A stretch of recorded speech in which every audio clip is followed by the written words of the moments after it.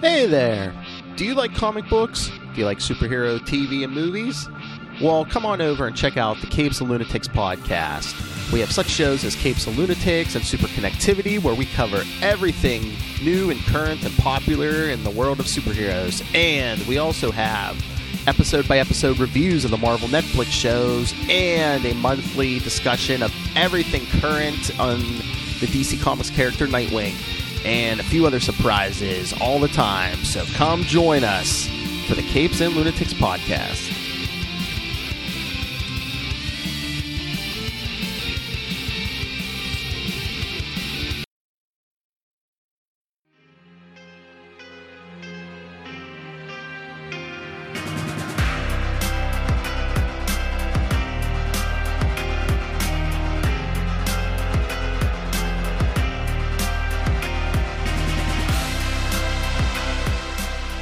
Hello and welcome to Last Sons of Krypton, a Superman podcast. I'm Connor from the House of L.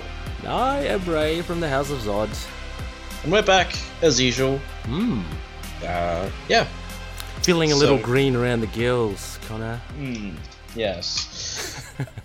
So today, as we said on the prophecies, we will be covering Green Lantern Volume 3, 52 and 53, and a brief discussion about Batman Superman 1, which just came out because we talked about it a couple of times on the podcast, and we don't really have time to slot in a proper review coverage for it. So we thought we'd just, talk about it a little bit. Yes. A big shout out also to Phil Perich, who dropped in these requests for Green Lantern. Mm-hmm. In particular, Kyle Rayner, I do believe is the gentleman. You're going to have to tell me a bit more about this gentleman, Connor. I'm not too familiar. This isn't the Green Lantern podcast. I know, but we need to have some sort of backdrop, Do you know a bit about him, don't you? Yeah. Okay, cool. I know him from Omega Men. That was him, wasn't it? Oh, really? Was that him? Okay, I don't know. I haven't read about it. Oh, okay. So. I think it was. He had black hair. How many black-haired Green Lanterns are there? Yeah, he's the only black-haired Green Lantern, unless the artist messes up. Racist. Oh. Yeah. Anyway. Wow. Anyway, no, it was good, but we'll get to all of that pizzazz later on. But just a big shout out from Phil from Capes and Lunatics for recommending or suggesting these two comics to, and he did cater towards our leanings here, Connor, with the appearance of none other than a Mongol. Yes. Yeah. A different Mongol, different continuity, but still our purple grapefruit. Maybe a chart ray. This is Kumquat. Post-Crisis. Oh, okay, right. Yeah. Sure. After 1986, it's all modern. Mm-hmm. But he's not that different. He's not that much more different, is he? No, but he's obviously way less powerful. Well, yeah. For sure. Disappointingly less powerful. Yeah, which we will get into, because I have a few things to say about that in general, about Mongol. So Superman news, there's none that's really worth talking about. Just, yeah. Was there any? There any? Or hang on, no, there is. Really, just like there is one. I sent you that picture. That's a bit of news, isn't it? Which one? Let's have a look. Kingdom Come Superman, the toy figure, 6-inch. Oh yeah. There's that's been released. 6-inch Kingdom Come toy figure that's been released, which is pretty cool. It also got released with none other than Kyle Rayner, Green Lantern figure, Batman Beyond, who we talked about on the Spectre episode, Terry McGinnis, and Reverse Flash. Is it Reverse Flash? I thought it was like Young Flash or something. I thought it was Reverse Flash at first, but again, I'm aficionado. I'd have to look again, because he was the one I was looking at the least, because all the other characters I really like. It's a young Flash. I think it's a young. I really like all of those other characters. It's good. It was a Black Flash in yellow. That's Young Flash, isn't it? Oh, that's not Reverse Flash. No, it is not Reverse Flash. It's whatever he's called. The yellow Flash. Yeah. Kid Flash. That's it, isn't it? Is that yeah, it? but not Wally West. No, okay. No. Yeah, because Wally West isn't black. No. I'm not up to date with my Flash lore. As I said, my DC experience is very Superman centric. Yes.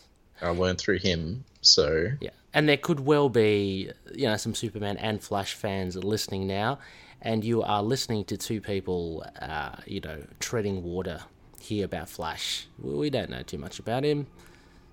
Yeah, I know some say. Basics. Yeah, me too. He can run fast. And I like him. I know that. Yeah. He's good. I like him as well. But he's a bit of a jokester now, isn't he? He's a bit of a quipper. Has he always been like that? Not really. No. Yeah. I don't know. I mean, are you talking about in Justice League?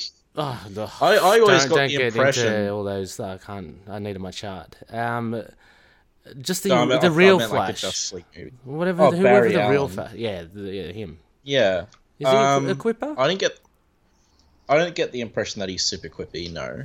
Okay. I think Wally West is more right. that. But again, I don't really know. I haven't read. I don't know if I would have read a single issue of the Flash, ever. Really? Oh, so, yeah, it goes way over my head. The Flash. It's crazy.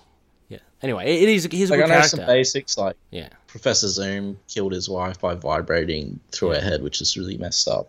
And that's terrible. He had one of the best parts in Crisis on Infinite Earths. Can I tell you a deep secret, Connor? Can I share with you and the listeners on the podcast? Sure, but you realise it won't be a deep secret anymore, right? No. But between us and the thousands of people. Yes, thousands. Deep dark secret here, Connor. I really do like the Flash, but I feel a bit off-put, and people will hate me for saying it. I'm a bit off-put with him now because of the TV show. And nothing against the TV show. It's just that maybe it's just my sensibilities of, not liking, if something's kind of hit the main, I don't know what I'm saying, but it's just that I was a little turned off by that, by his. I mean, I like the Flash, but I don't like the Flash TV show. Okay, yeah. I tried the pilot and I didn't like it. That being said, pilots are generally, you should watch past the pilot to judge a show, but it just wasn't my kind of thing. I'm not into the CW shows past Smallville. Right. Yeah. So look, nothing against the show. Maybe it's because feel like I'll be on the bandwagon, which I would be. Nothing wrong with that. But and to be fair, our experience of the Flash and the TV show is also that crossover as well. And the original, the John Wesley Shipp 90s Flash series, which I watched. Yeah. I really enjoyed that. I liked the Flash back then, but yeah. Yeah. Not so much now. No, I don't really like the TV Flash at all. No. Gunston. Was he Gary Gunston? Grant Gunston. Grant Gustin. He's got a comic book name, isn't he? He does. Yeah. Alliteration. GG. Bit of alliteration happening. Anyway, we are off on a way big tangent here. Sorry, Connor, that was me. My bad. Yeah, that was definitely you. I can definitely put the blame on you. Yeah. Toy figures. But anyway, the news, the toy figures. That looks pretty good. The Kingdom Come. It does. Superman. They're pretty pricey though. Yeah, what, $50 or something, aren't they? As I said, I saw a pretty good quality Luke Skywalker Black Label figure, and that was $10 cheaper. But see, I think you buy it for the name as well, right? That wasn't Hasbro, was it? Or whatever. That was. Oh, it was. Oh, that was okay. Hasbro. Yeah. Okay. These look good, but they just look like action figures. Action figures shouldn't be $50. I don't know. Yeah. Well, they must have something going for them where they can splurge that. I guess it's the fact that it's Batman Beyond, Kingdom Come, Superman, and Kyle Rayner are, obscure but popular. My God, I want them, but I'd like the. I don't really know too much of Batman Beyond and that kid Flash, but the other two, Kyle Rayner, yeah, he's got a pretty cool. Yeah. We'll get to. I like his aesthetic. He's got the new design. It's a little bit 90s, but it still holds up, I think. Oh yeah, it is a little bit 90s, but it's still like it's not dated at all. Well, he hasn't got any pouches. He hasn't got any pouches, and he hasn't got a ponytail. It's like or a Superman's costume is a little bit 30s, but it still holds up. So Superman's hair is the 90s. It's terrible. Oh wait, I meant Superman in general, but yeah, that's definitely the 90s hairdo he's got going on. Yeah. Oh no, Superman, you got to pass for that because that's just classic. You can't, they have modernized it. Resurrection, maybe he still had resurrection sickness, and he thought, oh well, because I was reading, because I've read like past Return of Superman, and all the women are commenting on how like sexy his new hairdo is, like the big mullet. What? Yeah, it's pretty funny. Yeah. I guess that was the style at the time. Let's talk about this Batman Superman issue. Yeah, sure. I'm sure we will be talking about Superman's mullet again later. Oh yeah. And this has mulletless Superman. So we kind of had an eye on this because of David Marquez and Joshua Williamson. More for Marquez for me. I don't know too much about Williamson, but Marquez definitely. Yeah. I guess I had an eye on it because it was a new Batman Superman series, and the last one had a really awesome first arc, which was amazing. So when was the last one? What year are we looking at there? Was that? I think it was like 2013. Oh, okay, yeah. It was during the New 52. It was about their first meeting, and it's probably my favorite Batman Superman story. Yep. Because it's not, it's like the younger, more golden age Superman. It's not the fucking whoops. Jeez, what do you call it? Young kids watching and listening. God bless America. Oh, everyone. The patriotic. What? Well, like the whole. I don't approve of your methods, Batman, because you. Okay. They still disagreed about stuff, but it wasn't the same a bit thing. It's a bit stiff. Yeah. We talked about it on, I think it was the Nightwing episode where. Ooh, coincidentally, Phil Perich as well. Yeah, I was kind of sick of Batman and Superman team ups. I had the exact same grumblings between the two, we're grumbling with each other about their methods. It's like, shut up. I don't care. I don't know. Dark Knight Returns. It's your fault. Yeah, I've been on an Grant Morrison action comics kick recently, and it really boils Superman down to like who he is. Like I have no doubt in my mind that Grant Morrison knows this character. Like he knows who this person is, and I think Superman's had a lot of writers, but I think few can lay that claim to fame. Mm-hmm. And Morrison's one of them. He genuinely understands character, and that's, I guess, it points out some problems I have with a lot of portrayals of Superman. Mm-hmm. But they're not like huge problems. But that's why I'm so grumbly about a couple of things right now, because I don't like what a lot of modern writers are doing with the character. Right. Like Bendis, Tomasi, and stuff. I thought you liked the Bendis run. I thought you liked her. It's okay. Yeah. Like the action comics is good. It's just in the Superman title. Like I don't know. I don't like when Superman comes off as naive. Okay. Like I get they want to make him like a super good person who has faith in everybody, but when he comes off as like an idiot or just naive or too hopeful, that's what bugs me. Okay. Right. Because they're drawing from that all-star Superman portrayal. And I've said it again, they don't realize that all-star Superman portrayal was Superman at the end of his life. The character had a lot of wisdom, Yeah. You mean when him dying and all that as well? There's probably... Yeah. Gives you a bit he had more... a full career and everything, so... and he didn't come off as naive. He came off as experienced and wise, and I think... As I pointed out before, it's like I think a lot of writers try to write Superman like that, but it doesn't work for a status quo Superman. Right. You know, it's kind of like, and since this is Batman, Superman, the Batman equivalent is like Dark Knight Returns. You know, I know some Batman fans are annoyed that a lot of writers write Batman like he is in the Dark Knight Returns, when again, that Batman is at the end of his career, extremely jaded, like more so than usual.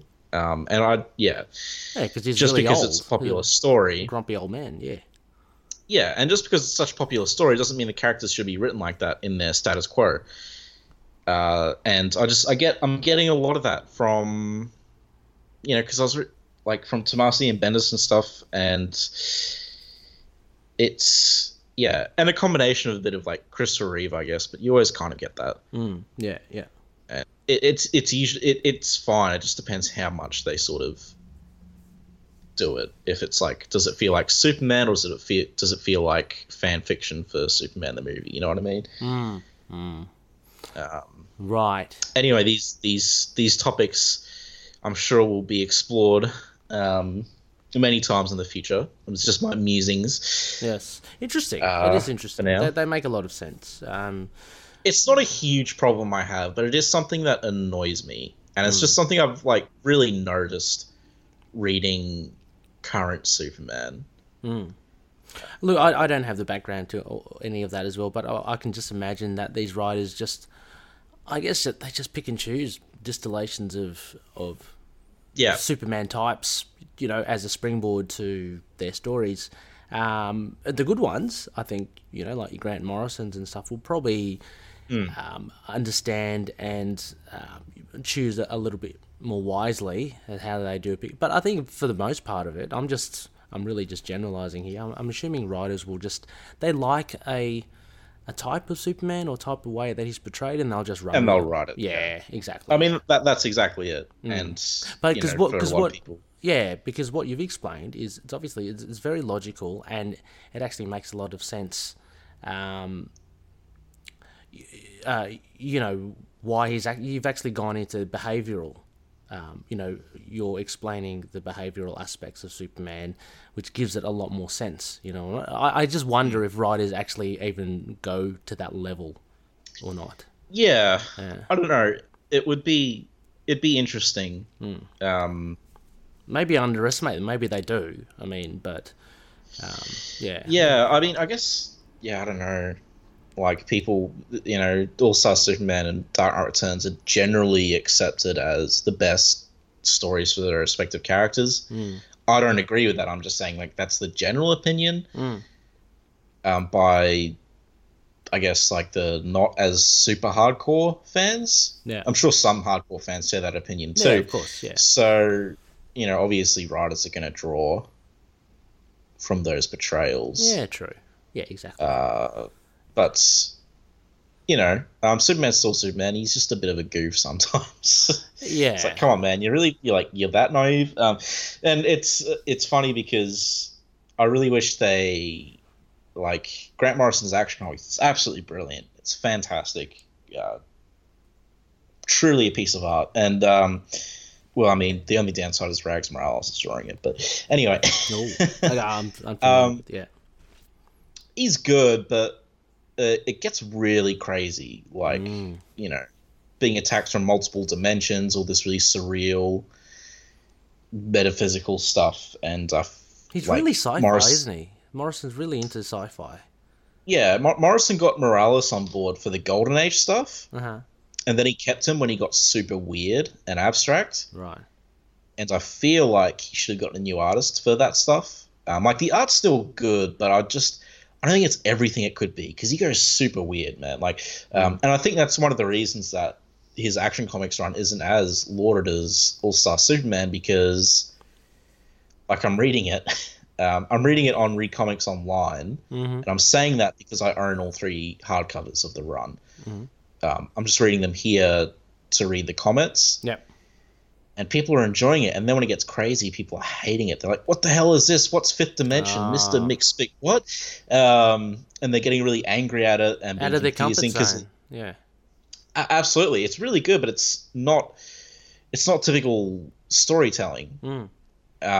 It's like, because it's typical Grant Morrison, but he doesn't. It's like Final Crisis. A lot of people didn't like Final Crisis because it was too confusing. I think this is a similar thing where Grant Morrison's just gone crazy, and which is great because it results in brilliant storytelling. But it just people who aren't used to Grant Morrison or aren't used to comic books being told like that, is it's very off-putting for people. And I saw in the comments it was off-putting a lot of people where.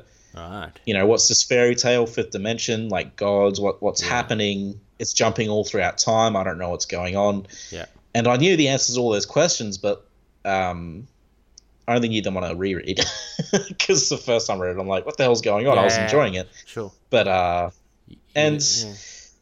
because what he does is, like, him and Alan Moore are both writers that approach comic books like comic books. They want to use like every tool writing in a comic has to offer. Unlike a lot of writers who kind of write comic books like movies, or like TV shows. Like Frank Miller's a good example. His Daredevil run and his Dark Knight Returns, they're written like movies, which is why they're so accessible. They have the flow pacing of a movie. You can hear the dramatic music in the background. Whereas Grant Morrison and Alan Moore, they really love comic books themselves. They can figure out how to tell stories that are just different, that are specific to the comic book medium. You can't tell their stories in books or movies. It just doesn't work. Right. But you can tell Alan Moore's many of his stuff's been translated to movies, and he hates them all. Oh, I mean, regardless of whether he likes I thought Watchmen was good. Yeah. But you can't tell those stories to their full extent, I think, because they really use comic books themselves. And I think, but like Dark Knight Returns, that's easily a movie. You can easily make a movie out of a book. Yeah. You get what I mean? Yeah, I do. It's, exactly. It's rare when comic writers play with the comic book format itself. Yeah. And I feel like it should be done more. Things need to get more experimental. But that's what indie comics are for, I guess. And the launch of Action Comics for the New 52. Yeah. Whatever. I mean, anyway. Yeah. I mean, not to dwell on it too much, but I mean, the comic book medium itself, vastly different from movies. So I know what you mean by saying that it's more kind of written like a movie, but in essence, it's very different straight off the bat because it's 23 odd pages that they have to actually tell a story. So the whole beats are different, layouts are totally different as well. The way that, but yeah, no, I do understand that there are certain writers out there like Frank Miller, say, that can make things seem very reminiscent of a film and very cinematic, like the Charlie Houston Moon Knight run as well, and that's why people love it because it has that cinematic feel. But at the end of the day, though, it is still a comic book, and it still has to adhere to the constraints of a comic book, the comic book medium. So I mean, I guess there's a difference between adhering to the constraints, like you can, but like fully utilizing every tool that it has to offer. I just don't. I think it's an untapped resource. Because comic books are always subconsciously looked down upon. Because how many people want movie adaptations of their favorite comics? It's kind of validating that story, if you know what I mean, to get it made into a movie. It's like, why are movies considered a higher art form than the comics themselves? It's a feeling that it's made it. If it's made it into TV or movie form, then because it reaches a wider audience. That's why it's kind of seen it. The status of films and TV, it goes beyond just this small pop culture genre of comic book collecting. And it's a very small community compared to cinema lovers and TV. And it's still looked down upon by a lot of people as well. Oh, absolutely. Absolutely. But like the medium itself, it does have like the capacity for that artistic freedom. Oh, that movies and books have. Like it's you can do crazy things in comic books. You can do absolutely mental things. Yeah. So you love comic books, guys. I mean, like it. Yeah. I mean, so that all kind of like just backtracking now, bringing pulling the reins a bit, full circle. Yeah, keeping this carriage, I mean, honestly, I have no problem because I think it's actually a really interesting tangent. Is. No, it is good. But I'm just trying to figure out where that came from. We were talking about that all sprung from Bendis.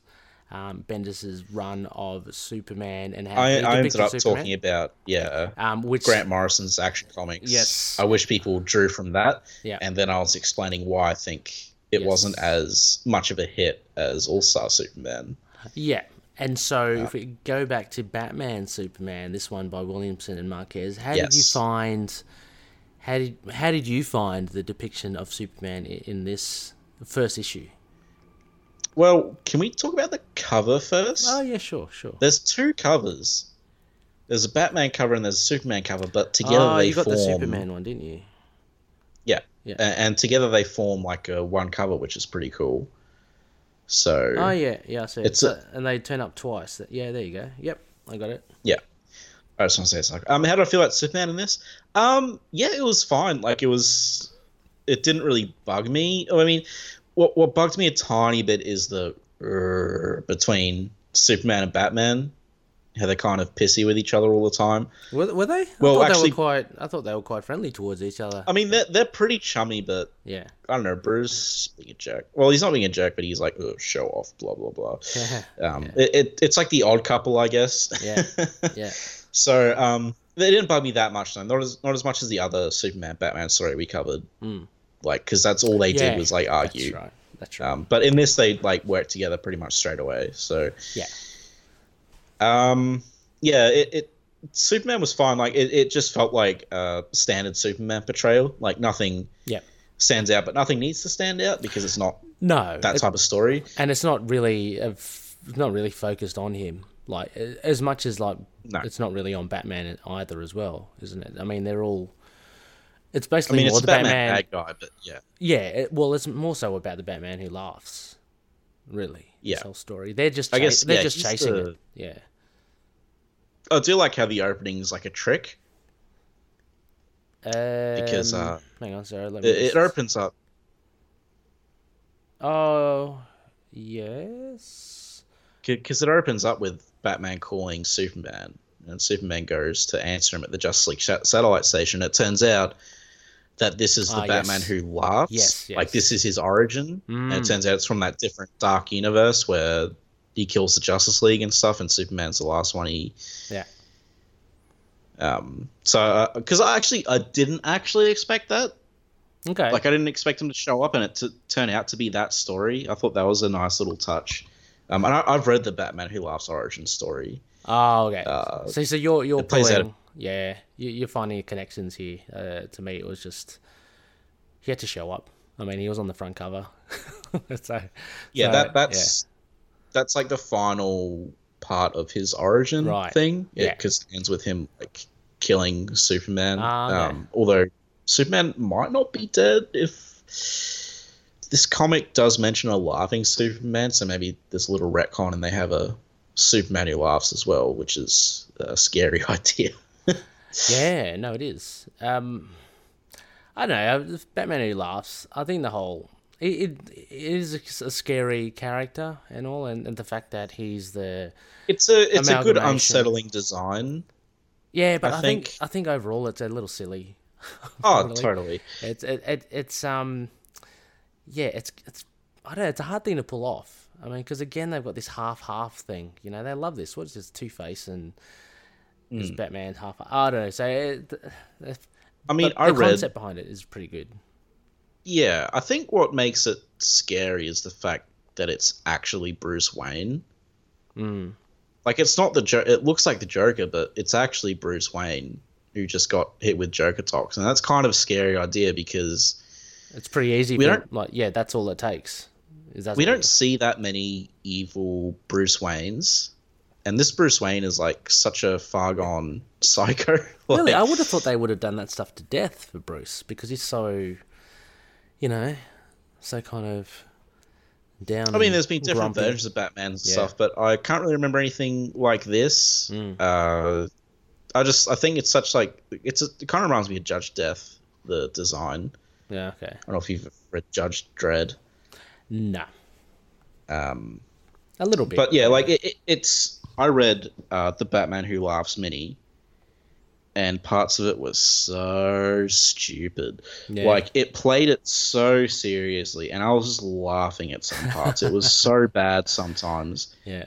Like, I think he's a cool villain, a cool concept, but they went really serious with some parts of stuff, and I'm just like, this is terrible. Like, does Scott Snyder have no self-awareness whatsoever? Yeah, yeah.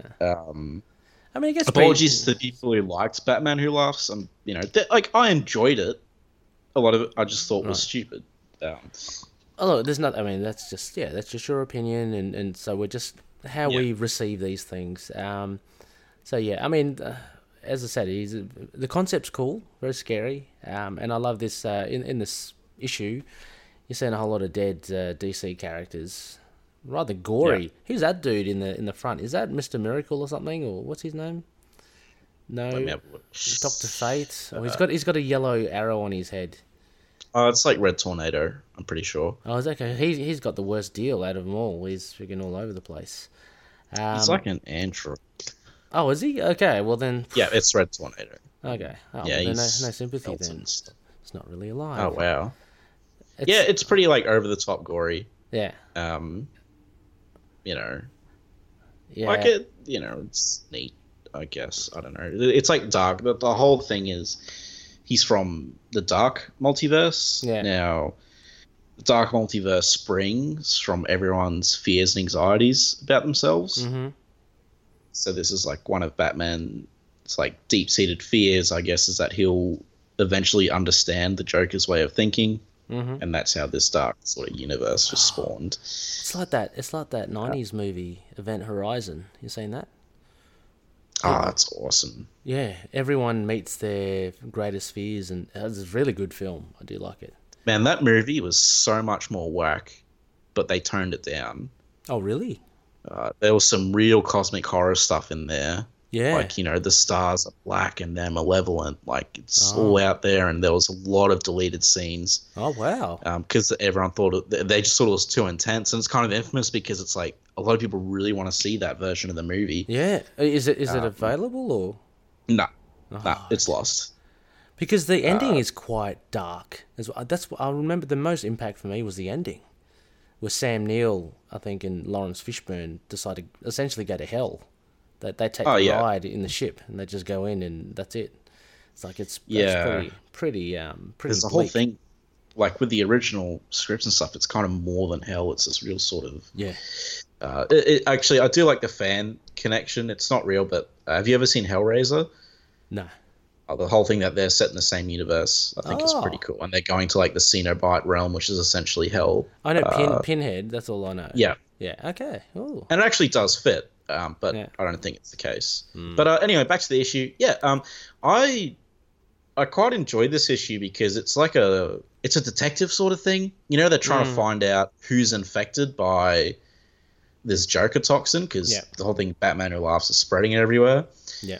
And I really like Superman and Batman working together to like sort of find this problem and solve it. Yes. I will be continuing to pick this up because I want to see what happens. And the writing, you know, it's good enough. It's solid. And I thought Batman Who Laughs was pretty good in this. Like, I didn't, like, laugh at him. Like, he served a good purpose in this. It wasn't, like, super serious and introspective like the Scott Snyder version. Like, this is just, you know, he's like a fun, evil, what-if bad guy, and he's spreading his crazy, you know, stuff everywhere, and they have to stop him. Yeah. And then we obviously, there's the big reveal at the end with Billy. He's infected Billy Batson. Yeah, well, see, I got spoiled with this, and I was pretty. Oh, really? Annoyed at that.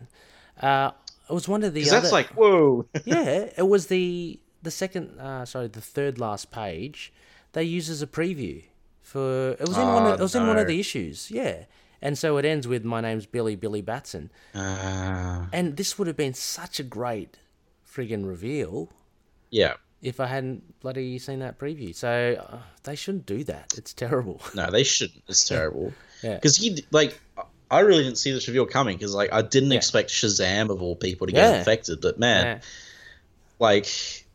outside of like the big magic users, like Billy Batson is the one guy you don't want to get infected by this virus because he's strong enough to take on Superman. So it was still pretty kick-ass to actually see that last panel, like the last page reveal. Yeah, I mean, having been spoiled already, it was still fun to see that last bit. And you notice on that he's got that Batarang. It's got the S symbol on it. It's got the Superman symbol. So you're right. I don't know what that means. I fear. Well, maybe it means that there is a Superman who laughs running around. Right. Well, that is scary. Yeah. So there's also like, is Superman infected right now? I don't think he is, but it's an angle they could play with. I think because we have the whole thing where Batman's like testing. Yes, that's right. Do you have a contingency plan? And Clark's like, I know you're testing me. I'm not an idiot. Yeah. Which I liked actually. Superman was smart in this book. Yeah, well, for sure. And I did actually like the fact that Batman is not suspicious, but he's just always scheming. Like that's him, isn't it? He's always got a plan. Yeah. So I like that he's kind of not directly, but he's testing out. See, Kal-El. I just want to go on a brief tangent. All right, this will be brief, as opposed to our other tangents. So the whole thing with Batman being like a megalomaniac, right? Mm. Is that how you pronounce it? Megalomaniac, yeah. Yeah. So I love that as a character flaw. Mm-hmm. I don't like it when it's portrayed as like, man, it's so awesome. He has like a plan for everything. I love it when it's portrayed as like this character flaw, which means he has no friends. Yeah. And he's actually kind of a jerk for it.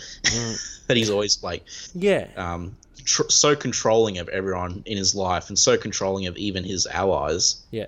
That he has plans to. I mean, I've seen it. I mean, I haven't read many DC, but I've always seen it from Batman as a negative thing.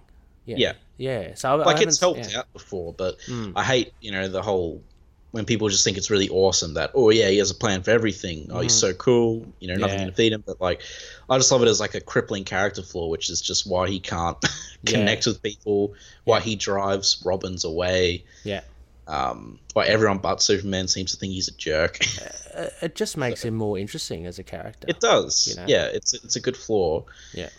And like, especially for modern Batman, because people know that I like Batman. I'm just not huge on, post 90s Batman. No, post Dark Knight Returns Batman's probably apt actually. Yeah. When he's like a Mary Sue, is that the term? Yeah, when he's a Mary Sue and he's also a jerk, and writers just love to write about how awesome he is and he's better than every other person ever, and he's like not likable. Because I do really like Batman before that, and I'm not saying every writer does that. I'm just saying it's a trait that pops up. It all goes back to that, people writing him like Dark Knight Returns thing. Yeah, which we come full circle. Yeah. But I enjoyed this issue. I'm gonna keep reading, see what happens. I guess we can talk about it a little bit every time one comes out. Yeah, for sure. No, look, I enjoyed it as well. Unless it gets really bad, but. It seems pretty. I mean, if this is the first issue set up, it seems like you're in good hands with Williamson and Marquez Zart. I mean, you don't have to say too much about it. It's pretty damn good. So no, it was just a very solid issue for me. I thoroughly enjoyed it. I enjoyed Batman and Superman. Despite what people may think, I don't hate Batman.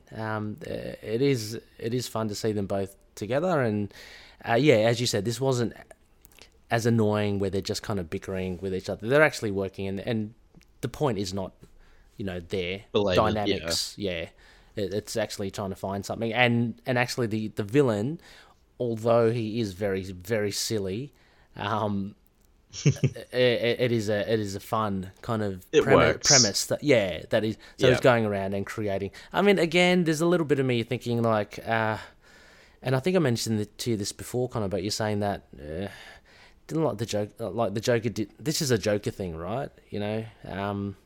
Turning people's faces into Jokers, and yeah.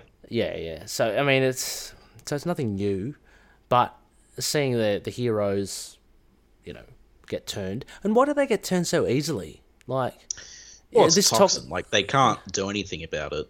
It's not like a matter of willpower or anything. It's a matter of. So they've never come across this toxin before in other stories.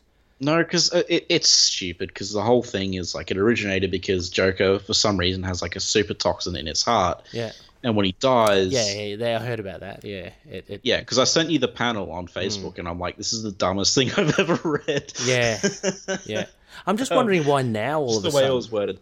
Yeah, because they just thought of it for a story idea, so... And so there's no cure or anything, or...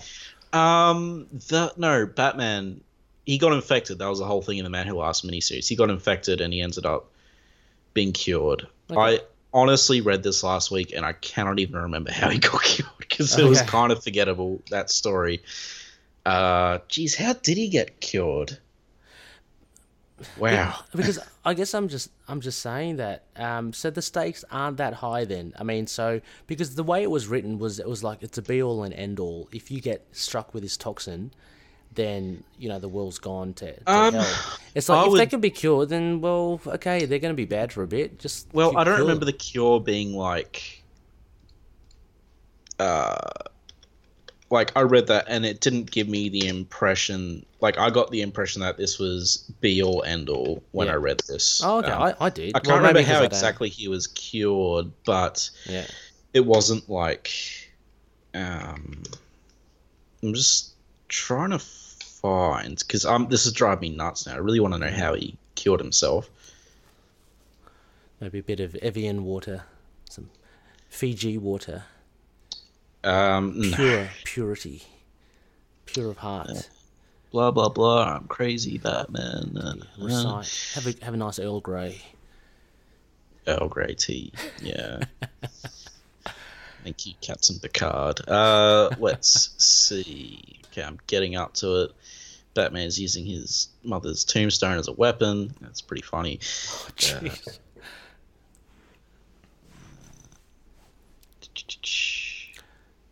Just while you look, the funniest thing that just popped in my head, mother's thing as a tombstone. The funniest thing I saw was a Bloodshot. He used his half-severed arm to whack a guy to death with. That's pretty funny. Pretty awesome. Yeah. So anyway. Okay, so yeah, basically because he kills uneasy. He summoned like a positive version of himself, like a childhood version or something, and he got a blood transfusion from that. But it was like some weird multiverse shenanigans. So it's like pretty unlikely you could replicate it. Oh. So the stakes are high then. So Shazam is it's pretty hard to. Yeah, I mean, obviously these guys will be cured, maybe, but see how it goes. It's fun. Yeah, it is good. It's good. I must say, I was pleasantly surprised by it. For some reason, these characters seem to work really well together a lot of the time, and you actually see, great. You see a bit of Superman awesomeness. He smashes a big hole into the pavement. He's got smash holes. His heat vision obliterates these. I don't know, what are they, mandroids or something, or drones. I think drones, and brilliant. And like I said, just brilliantly drawn by Marquez. So I love it. I love seeing this sort of stuff from the Man of Steel. I also love the whole. I like the stories where it's Batman and Superman against the world. Like every other hero is after them, stuff like that. Yeah. Because they're like the world's finest, and because that was like that was one of Jeff Loeb and Ed McGuinness stories. Yeah. President Lex sent all the heroes after Batman and Superman. Right. They were like outlaws, and they had to prove Lex was corrupt. If you're a big Wonder Woman fan or Hawkman fan or Green, wouldn't you get a little tired that your favourites always just kind of fodder for these, for these big two? Because they're always lumped, aren't they? Like Batman and Superman versus everyone else seems to be weak and fall, and it's always left to those two. I wouldn't you be annoyed? Like in the big events and stuff. Yeah. Wouldn't you be annoyed if you're a Wonder Woman fan or, just go, hang on, Wonder Woman's no stooge. How come she gets friggin' the wool over her eyes all the time? Or who else? I'm looking at these pictures here. Or, Shazam as well. I mean, in Crisis on Infinite Earths, everyone had a part to play. It never really felt like that. Okay. I can't really speak for the other event, like the other events I read past that. This was before, like, they were all very collaborative efforts between the heroes. Mm-hmm. None, or usually like a new character introduced just to the event would be the savior. Yeah.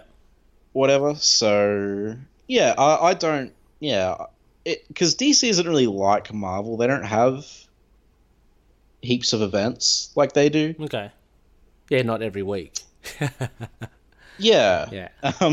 God, I just saw another one popping up, and they're like, "Oh, what's this event going to be?" And I'm just like, I don't care. Yeah, All I know is it's going to result in the death of a C-list character. Yeah. Because every Marvel event has to have that. Yeah, you just got to pick the event that you like. That's it, and just run with it. Because when you asked me that, I was just thinking, well, I'm like an Iron Fist and Daredevil fan, and I don't really care that they never, that it's always the Avengers or the Fantastic Four or something that save the universe. Okay, yeah, no, that's a good point. I mean, yeah, that's that being true. said, I don't read those events either, so. But I'm thinking like the likes of like Green Lantern, Flash, Wonder Woman. To me, they're just got to tread carefully here. They're just as big as Batman and Superman. Well, you had Blackest Night, which was like Hal Jordan was front and center of that event. That was a huge event as well. Like that was a Green Lantern thing. Sorry, I had what? Blackest Night was a big DC event. Did I have it? Well, I said you have. It's an expression. Oh, sorry. Okay. I didn't mean literally. I thought you meant literally. Oh, right, okay. You have, you have Blackest Night. Yeah, sure. Yes. And that's like a huge end of the universe event, and Hal Jordan is like front and center because it's cool. Yeah. Okay. But I guess like in Final Crisis, it comes down to Superman and stuff. But yeah, I don't know. It's just kind of like, as I said, it's not like Marvel. It's not like there's events all the time. Yeah, true. And the characters are, they're big in their own stories as well. No, I'm sure Wonder Woman saved the DC universe from crazy Greek gods a few times. In her title. Yeah. Well, in her title, but still, Yeah. And there's like that's why there's things like, Justice League Dark, like a magic-based team.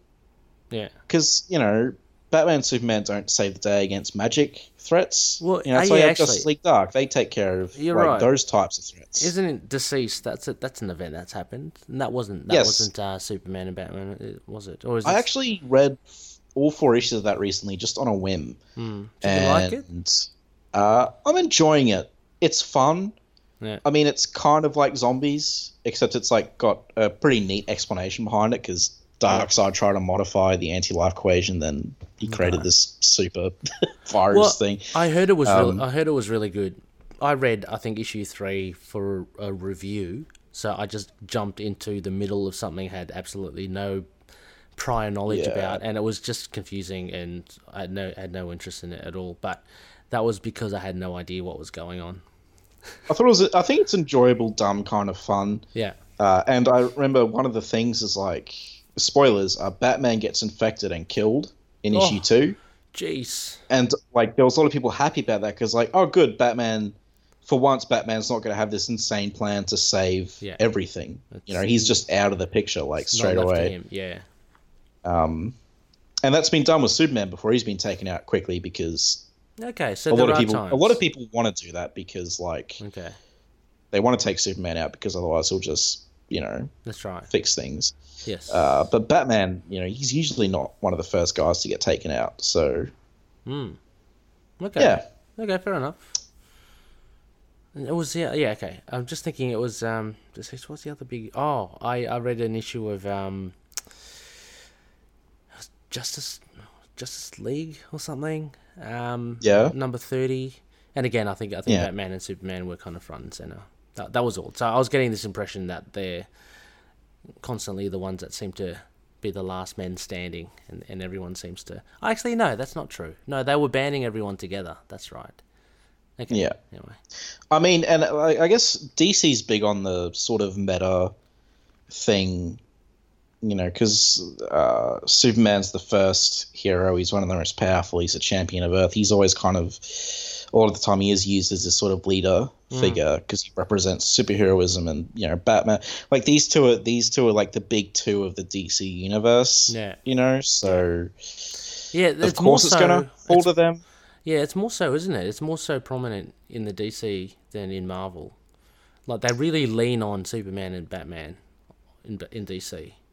Like they are front and center, really. And if you look at Marvel, you know, say Spider-Man is a big one, but he's no means, you know, in the front and center. Yeah, and in Marvel, you don't have like you don't have Superman. The face of the no. You have people trying to put Cap and Iron Man, but that's purely just because of the MCU. There isn't any Superman and Batman. Wow, that was a hard truth bomb you just dropped on everyone. No, are you being sarcastic? Or... No, I'm not. I'm not being sarcastic. Oh, no, it's. I think it's. Well, because I think obvious. People forget, like. Yeah, you're not. I mean, these guys are big hitters in the DC. I mean, and again, I've got no experience in DC, not that much experience, but they seem to be. Yeah, as you say, they are the big two in the universe, and you don't have that in Marvel. Not at all. Not at all. I mean, it goes all the way back because they were the most popular publications in DC for a long time. They teamed up. Hugely anticipated event, which had the best reveal of their, like they just found each other's secret identity because they both got changed in the same room. They're like, oh, but I more meant about Iron Man and Captain America because to like people who don't read comics, they weren't popular outside of comic book readers before the MCU. They weren't popular outside. No, of course, no. They were B grade. So Iron Man was even in the comics. Before Robert Downey Jr., seriously, if you just read earlier Iron Man comics, there was not much regard for him. I mean, I'm not. They were huge in Civil War, though. That was before the MCU. Yeah, okay. Oh, yeah. I'm talking. I'm going a bit further back. I'm going like you know, the late '80s and the '90s and stuff. And yeah, you're right. Okay. I mean, the 2000s and you know around that time, he did start to come up. Yeah, that's true. That is true. Yeah. I mean, but yeah, I guess you're right. Now they are kind of the Batman and Superman of Marvel. They are, but they don't compare. I mean, no. And I'm saying that as a Marvel fan. Like, they're not Batman and Superman, you know, equivalents in the Marvel universe. Yeah. Well, I guess, you know, for me, like the real trifecta of superheroes is Batman, Superman, and Spider-Man. You know, I don't think they are. Batman's not on my top 10, but like I think they're the three biggest. Well, when I was growing and most lasting. Absolutely. When I was growing up, like when I was a wee tacker, it was Batman. It was Batman, Superman, Spider-Man, and the Hulk. Actually, those four were the big ones. Hulk's good. Yeah, and I think that had a lot to do with the TV show and the cast. Lou Ferrigno. Lou Ferrigno and Bill Bixby. So he had a bit of a boon in the early 80s. Yeah. But also as well, he was because they were relatively new. They came out only in around the 60s. It's not that long. If you no, it's not. 20 years. They're very, very young. I remember Nick Nolte saying they interviewed him, you know, when he starred in Hulk by Ang Lee. Yeah. And he's saying, you know, Hulk's never been my favourite character. You know, to me, he's like a pretender. He's saying, like, for me, the superheroes were a bit older. You know, I think he was talking about, you know, the likes of Superman and, you know, because they are significantly older. They're about 30 years older. Yeah, exactly. The 60s was a huge wave of new superheroes, which, you know, around our generation seems like they've been there forever, but they really haven't. Like in Marvel, who is as old as Batman and Superman? We have Namor. Yes, we have fantastic Golden Age comics, Connor, which you... Yeah, which you have sent me samples of. No, there are Captain America, Namor. Captain America, obviously Namor, the original Human Torch. Jeez, outside of those three, who else is there? There's one guy called was it the Angel as well, and not the Mutant. He was a terrible figure. So everyone else came in the 60s, really. I mean, Daredevil, for God's sake, he's one of the founding members of Marvel. Like the Avengers wouldn't exist without Daredevil because of that weird publication thing. Yeah, there are. There are. Like, I've got to re-reference my Marvel 1000 and go through it again because it actually goes through each year from the beginning. Oh, okay. Yeah, from the 80 years up until now. Marvel 1000, which wasn't copying anything at all. It's a very good read though. It's 80 odd pages, one page. It's actually very good. So, would you recommend it to me? Yeah, I would if you like, because if you like historical, like older style, because it starts all the way back, in the 30s. All right, yeah. And actually goes year by year. So you may not like towards the end, but at least you can relate to the years that are more recent because you've actually lived it. But you also appreciate the older eras as well. So I think you would, cool. Yeah. I mean, I used to know a lot about Marvel history. I probably still know, probably still know more about the Marvel universe than DC. Like, if you show me a random Marvel character, I'm more likely to know it than a random DC character.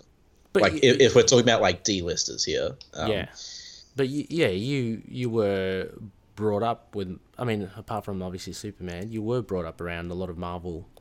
Yeah, outside of Superman, Batman, I was all brought up around Marvel stuff. Yeah. So read a lot of Spider-Man, which exposed me to. Yeah, exactly. He's a window to a lot of yeah. I've just done a lot of research into DC. Yeah. Past my childhood, but I didn't and that was, grow up with it. No, but that was springing from your interest from Superman, wasn't it? Yeah. Yeah. Anyway, I'm going to give this issue 7 Batman Who Laughs because I thought it was a fun romp, and I just it's enjoyable. Yeah. Look, I've reviewed this on another podcast as well. Big shout out to Dave Finn from the Signal of Doom, doing fantastic work over there in the swamp. Dave's riding high with 2 guns holstered. He's ready to roll. I gave it a 7.5. I don't read many DC comic books, but I must say, not every now and again, I am pleasantly surprised with a lot of them. A lot of them are very well written, and Dave Marquez on art is pretty cool. This had the beats. This pacing was good, had me interested from the start to the finish. The only little hiccup was knowing at the end, which was a bit of a shame, but it still was good to see the last page of Shazam hooded up and bataranged up. With Superman. So 7.5 I gave it. Awesome. Yeah. Bit of a whodunit, not really a whodunit story, but a mystery. Hopefully it stays interesting, unlike Heroes in Crisis. But yes, so are we ready to fly over to Los Angeles? I am ready. Up, and away. And away.